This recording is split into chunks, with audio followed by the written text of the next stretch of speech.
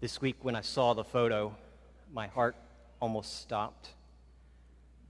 It was a photograph of a man, maybe late 30s, in a city in Ukraine, holding the hand of his 13-year-old son, who had died 2 hours earlier in a Russian missile strike. He was kneeling on the ground, on the sidewalk, his son covered in a red tarp, his son's blue sleeve and hand popping out as that father knelt beside him and held with both hands the hand of his son that he would never get to hold again. You can imagine returning home to see your son's empty sneakers on the floor, knowing that they will never again be used. His unmade bed, wondering, do I make the bed or do I leave it that way, knowing it'll never be slept in again. It's the worst nightmare a parent can have, of losing your child. We're going to look at a passage in the gospel where Jesus encounters a woman who has experienced just that. And we're going to learn something about the heart of Jesus and about the power of Jesus. This is the gospel according to St. Luke, chapter 7, beginning in verse 11. Soon afterward, Jesus went to a town called Nain, and his disciples and a large crowd went along with him.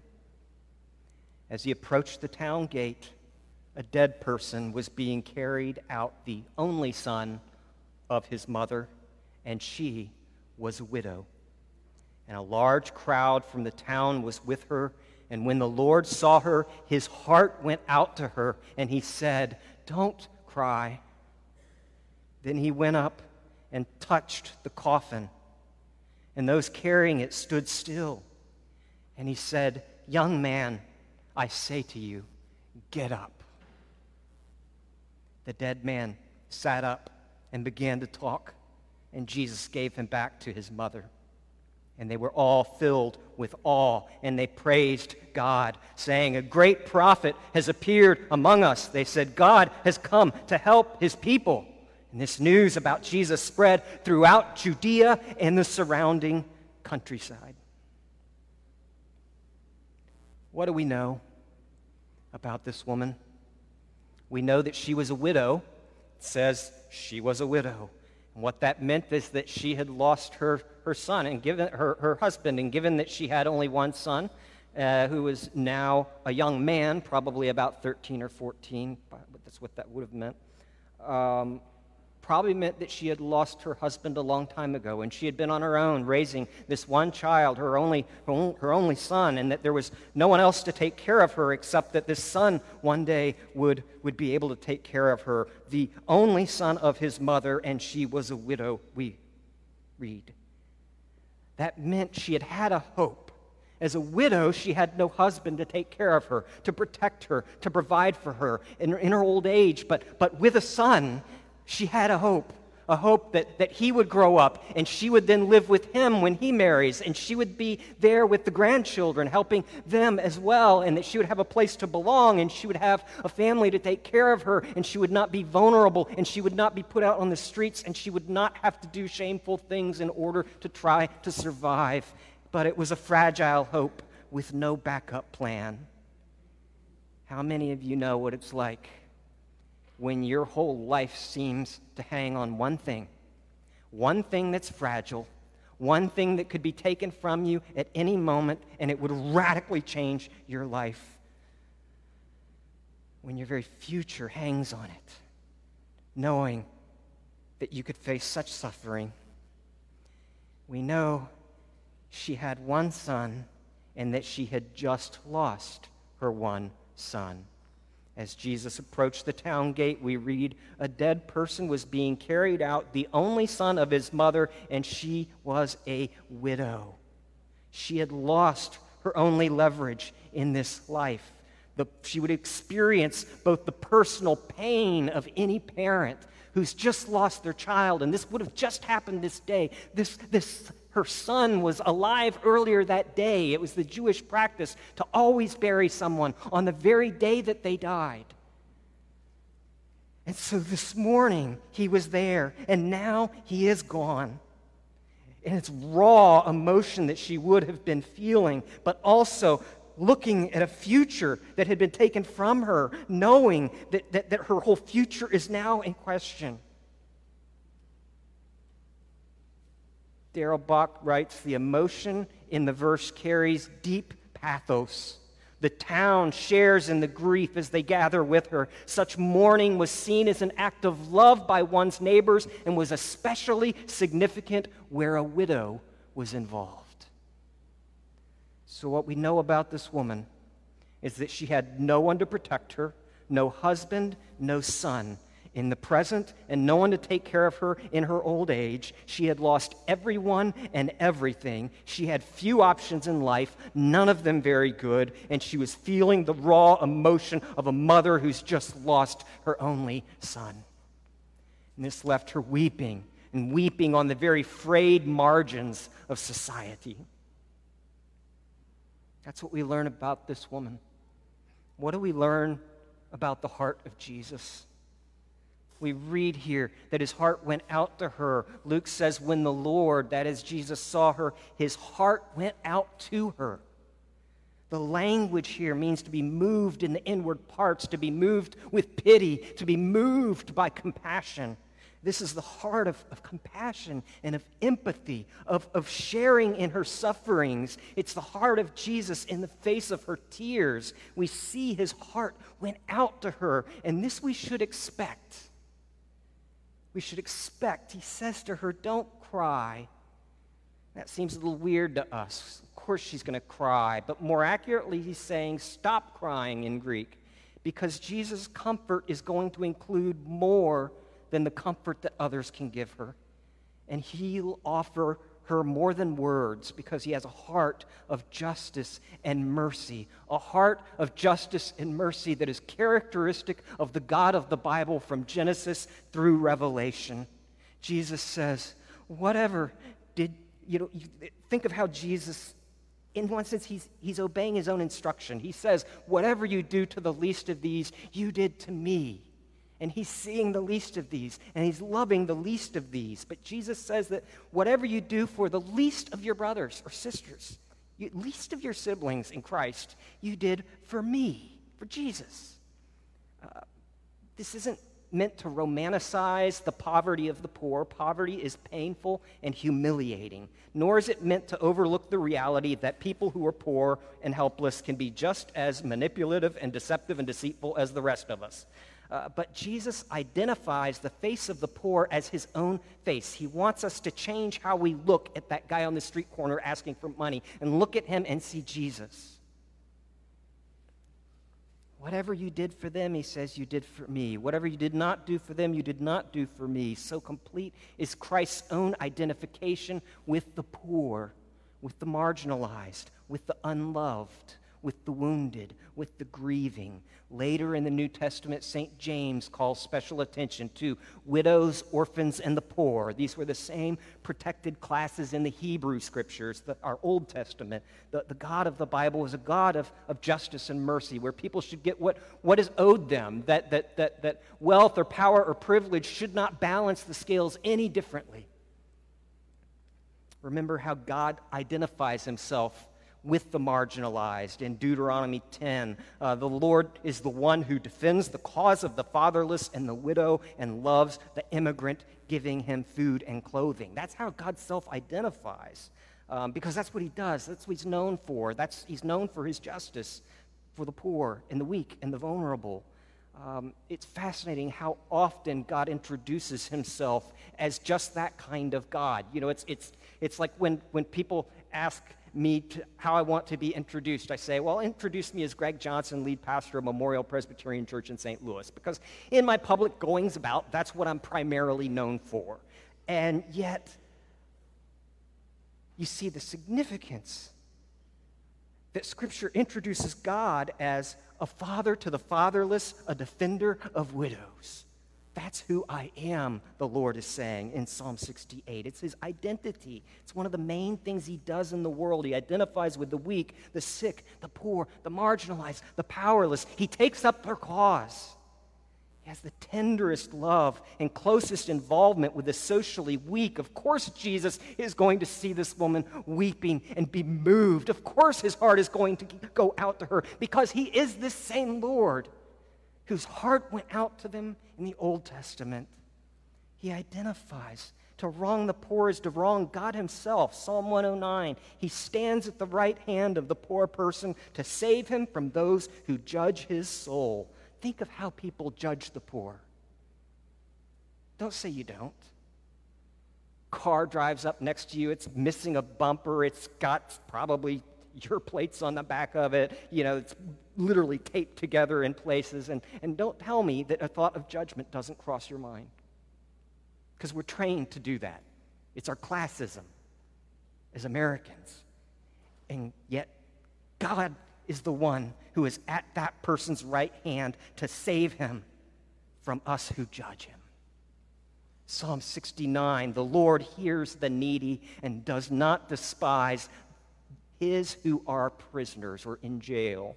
Psalm 140, I know that the Lord will maintain the cause of the afflicted and justice for the poor. It's the Sri Lankan theologian Vinosh Ramachandra who says, among Israel's neighbors, as indeed in the ancient cultures of the world, the power of the gods was channeled through the power of certain males. The priests, the kings, and the warriors embodied divine power. Opposition to them was tantamount to rebellion against the gods. But here in Israel's rival vision, it is the orphan, the widow, and the stranger with whom Yahweh takes his stand. His power is exercised in history for their empowerment. One author says, from ancient times, the God of the Bible stood out from the gods of all other religions as the God who is on the side of the powerless and justice for the poor. You say, Greg, I get it, but when I give, I want to give to the worthy poor. But did God give to you because you were worthy of grace? Or did he not give you grace when you were unworthy? You say, Greg, if I give, they might not be grateful. How often does God give you grace knowing that you won't be grateful? You say, Greg, they might misuse my mercy and take advantage of it. And yet God gives you mercy knowing that you will take advantage of it. Every time you sin, saying, I can ask forgiveness later. A friend of C.S. Lewis told the story of when he and C.S. Lewis were walking across campus one afternoon, and a beggar came up and asked them for spare change. And C.S. Lewis opened up his wallet, and he took out a wad of bills. It was all of his cash, and handed it to the man. And the man was so thankful and thanked him profusely and then walked away. And C.S. Lewis's friend said, you know he's going to spend that on beer. And Lewis said, well, that's what I was going to spend it on, you know. But Lewis did this because he understood God's heart of justice and mercy, the heart of Jesus. Of course, Jesus is going to see this woman, and his heart is going to go out for her because she is suffering, and she is weeping, and she has lost everything. When the Lord saw her, his heart went out to her. The heart of Jesus is drawn like a magnet to those who are suffering. He is drawn, his heart is drawn to you in your tears, in your suffering, in your pain, the things going on in your marriages, the things you're facing with your parents, with your kids, in your workplace, the things that you see inside of yourself that are causing you grief, the things that have been done to you. He sees you. He sees your tears, and he is near to you in your tears. He's also drawn to all humanity in its suffering, to the family in southern Russia whose home is being carried away by floods, to that poor man in cradling the hand of his 13-year-old son in Ukraine, to the famine victim in Ethiopia, to the elderly man in a hospital in Buenos Aires, watching as his wife of 65 years is wheeled out on a gurney for the last time. This is a suffering in which Jesus chose to share. Jesus had already suffered. By the time he encounters this woman, he had already suffered the humiliation of becoming incarnate in a human body, the humiliation of being a part of this world of suffering, of having his diaper changed, of being teased and mistreated, and having religious leaders already trying to kill him. You know, even before the cross, Jesus had entered into our suffering. Only in Jesus do we see a God who chooses to suffer with us in solidarity. Dorothy Sayers said it this way: for whatever reason God chose to make man as he is, limited and suffering and subject to sorrows and death, he had the honesty and the courage to take his own medicine. He has himself gone through the whole human experience, she writes, from the trivial irritations of family life and the cramping restrictions of hard work and lack of money to the worst horrors of pain and humiliation, defeat, despair, and death. When he was a man, he played the man. He was born in poverty. He died in disgrace and thought it well worthwhile to do so. When the Lord saw this woman, his heart went out to her. It's the heart of Jesus. And yet we see something not only of the heart of Jesus for the poor, for the victimized, for the suffering, for us in our tears, but we also see it's not a weak compassion, but a strong one, because here we see something about the power of Jesus. We see that he is more than a prophet. The townsfolk were amazed. Jesus just touched this guy, and he came back to life, and they say that they were all filled with awe, and they praised God, and they said, a great prophet has appeared among us. You know, that means, I mean, I don't want to put down any of the prophets, but they're not thinking this is Malachi or Habakkuk. They're thinking this is Elijah or Elisha, the truly great prophets, the greatest of the prophets, the ones who did incredible miracles and spoke the word of God and raised the dead as proof of their authority to do so from God himself. That's what they're thinking. They recognized him, you know, and then they said, God has come to help his people. And of course, what they were probably thinking is that God is so present in the ministry of Jesus, just like Elijah, just like Elisha. God's power is so present, it's clear that God is with this man, Jesus. But their words, ironically, suggest more than that they at that point could have understood. They say God has come to help his people, by which they mean a messenger of God, bearing God's power and God's gifts and God's miraculous abilities. But their words take on a different meaning this side of Christ's exaltation, because Jesus had authority to override death in an even more full way. We read about it here. When the Lord saw her, his heart went out to her. He said, stop crying. And then he went up and he touched the coffin, and those carrying it stood still. He said, young man, I say to you, get up. The dead man sat up, began to talk, and Jesus gave him back to his mother. Jesus has authority to override death. He has authority to reverse it. We spend our entire lives trying to prevent death, you know, and yet the human mortality rate is still 100%. You know, Jesus arrives, though, and he says, I have power over this. I can override this. Death doesn't get the final word. I get the final word. And did you notice how Jesus identified with the deceased? He went up and touched the dead body. We read it here and it says he touched the coffin, but they didn't use coffins in first century Palestine. It was a bier. It was a wooden plank. And the boy's body would have been wrapped in cloth and would have been carried on a plank. And Jesus went up and touched this kid. And according to Jewish law, that should have made Jesus unclean ceremonially before God and before the community, because the uncleanness of a dead body would have come into Jesus and made him unclean. But instead, what happens is just the opposite. Jesus' cleanness goes and floods this young man's body. And then Jesus speaks to him. And he says, soy lego. He calls on the corpse. I say to you. He calls on a dead body and tells a dead body to get up, and the dead body obeys, and the boy's soul comes back in. His body is resurrected. The dead man sat up and began talking, and then Jesus gave him back to his mom, reversing death and reversing her loss. Friends, if Jesus has the power to raise the dead, then this changes everything. I mean, Jesus' conquest of death didn't end with that son of a widow in first century Palestine.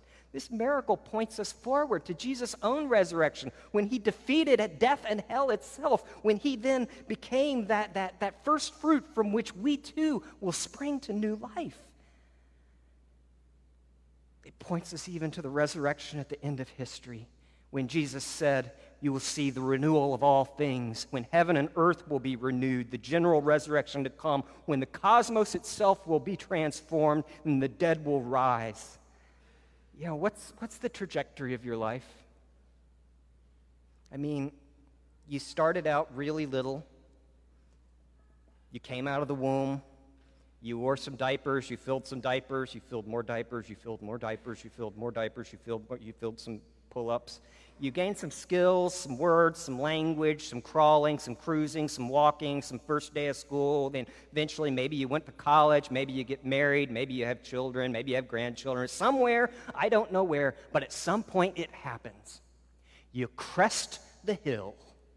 And from that point on, your hair's getting thinner, your hair's getting grayer, various body parts start to hurt and have to be, replaced. And even getting up out of your pew after church, you vocalize it. Just listen to me, ugh, because you can't get up without vocalizing anymore. Eventually, your body systems start to shut down, and next thing you know, you're wearing diapers again, and then you're dead. That's the trajectory. But if Jesus has authority to override death, if Jesus himself died and came back to life and said he was just the first fruits and everybody who believes in me is going to come back to life as well, then that means, friends, that this is just prelude. We are not even in chapter 1 yet of the story that God has for you if you are united to Jesus Christ by faith. It means the best is yet to come. Now, granted, if there is no God, if this is just make-believe story about a guy who did some nice stuff in the first century and had stories that were way overblown about him, if that's what this is and there's no God and there's no resurrection, then 100 billion years from now, the stars will have all gone out and there will be no humanity, there will be no human race, there will be no one left to know that any of us, that humanity itself had ever existed, which means that basically everything we do is meaningless and absurd because we have no ultimate significance. But if Jesus was who he said he was, and he has the power to do what he showed he has the power to do, then that means the story's going to continue. That means that the resurrection is coming, the reversal of all that is evil and wrong and broken. Years ago, I remember sitting in a hospital room with a young couple who had lost a child in the 8th month of pregnancy and had delivered the child. And mom sat there laying in bed, dad sat on the edge of the bed, and I cradled their child, their son. And there was so little that I could do. I couldn't even baptize the child because the child was already deceased with the Lord. All I could do is pray, read a little bit from the Bible, and consecrate the child with oil in the name of the Father and the Son and the Holy Spirit. And it was quiet, and it was minimal, and we sat there. And that husband told me afterwards that there had been very few times in his life that he had ever felt close to God. But at that moment, in those tears, he felt the nearness of God in his love and compassion to a degree that he had never felt before. Because God was there in the weeping, in the tears. And because of what Jesus is going to do, because of what he did then and is going to do in the coming age, their son is going to rise. Their son is growing up in heaven and one day will rise physically from death. That little boy is going to run across the pavement and leap into his mama's arms. Jesus was dead, and he came back alive forever, and that means the best is yet to come. In the face of suffering, in the face of tears, in the face of the worst day of your life, we see the heart of Jesus that goes out to you with compassion and love. The heart of Jesus that particularly goes out to those who are weeping, those who are victimized, those who are hurt, those who are sad. We see the power of Jesus in the coming age to make all things new. In the early morning hours of May 21st, 2019, the Earth trembled in its orbit, setting off gravitational instruments on opposite sides of the planet. Researchers scrambled to make sense of the massive vibrations. It was the largest cosmic bang ever observed to that point. Scientists soon identified the cause. The cosmic wave had been triggered by a spinning black hole 100 times the mass of the sun crashing into another black hole 60 times the size of the sun. And astronomers believe the crash had taken place between 4 and 7 billion years ago, long before the Earth was formed, but the wave had taken that long to reach us. The event announced in the Physical Review letters is by far the biggest ever detected at that point. In a fraction of a second, the merging of black holes of our own sun released enough, roughly 8 times more energy than is contained within our own sun's atoms. It released this power in the form of gravitational waves, and that amount of energy is the equivalent to setting off more than 1 billion atomic bombs every second for 14 billion years. It shook the fabric of space itself. Earth experienced a planet quake. In the weeks following this massive gravitational tremor through space, scientists observed a stunning flare of light reaching us from the same region of space. It was impossibly bright. The brightness of astronomical objects typically has an upper limit, which is known as the Eddington luminosity. Things don't get brighter than that in the heavens. One study claimed the black hole event had a luminosity 100,000 times that normal maximum brightness. Scientists are still debating how to understand the event, and my PhD is in historical theology, so take that for what it is. But nothing escapes from a black hole. I mean, a black hole can swallow a planet. A black hole can swallow a star. A black hole can swallow up a solar system eventually. Its gravitational pull is so massive that nothing escapes it. Once pulled within its event horizon, there is no escape. Nothing that enters into the event horizon of a black hole has any hope of ever escaping. Light cannot escape. Information cannot escape. Everything that enters is gone forever. It's like the sign that Dante pictured over the gates of hell: abandon hope, all ye that enter here. And that's what death is. Death eats life like a black hole eats matter. No one has crossed over death's event horizon and then been able to come back and be seen again. The grave never tires of its victims. Billions of souls have passed into the great unknown. It's a hungry black hole of death that consumes us all. And yet, in 2019, light that had been trapped for billions of years escaped from a black hole. Why? Because a larger black hole crashed into it, releasing that which had been trapped forever in darkness. The mass of the larger black hole counteracted the gravitational pull of the smaller one, setting free all its captives. And what if God, in his wisdom, hurled an even more massive gravitational force across the event horizon of death? What if God himself went into the black hole of death, the larger mass, breaking apart the smaller one and releasing all that had been held captive? An eruption of information, an eruption of life bursting out for an immeasurable blaze of light and life escaping from the vortex of death itself. What if the cosmic Christ is himself the one who tramples over death by his death, the one who alone entered death and came back out on the other side holding the keys, saying, I can let you out, by hurling himself into that black hole of death? God the Son unleashed the quantum forces that brought about the death of death in the death of Jesus Christ. It's what theologians of another era called the harrowing of hell. The God-man Jesus enters the grave to set captives free. Death couldn't hold him, for he was the more infinite mass. And when he returned alive forever, he came with the promise that you who follow him too shall rise from death. It shall not keep its hold on you. You will be clothed in immortality and have eternal life, because Jesus has power to overrule death.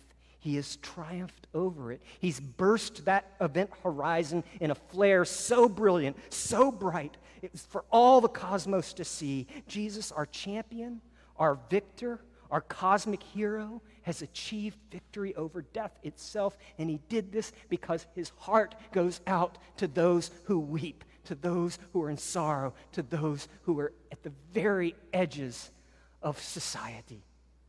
His heart goes out in the face of our pain and our tears. It is a Jesus whose heart of justice and compassion sees a helpless, grieving widow and says, no more.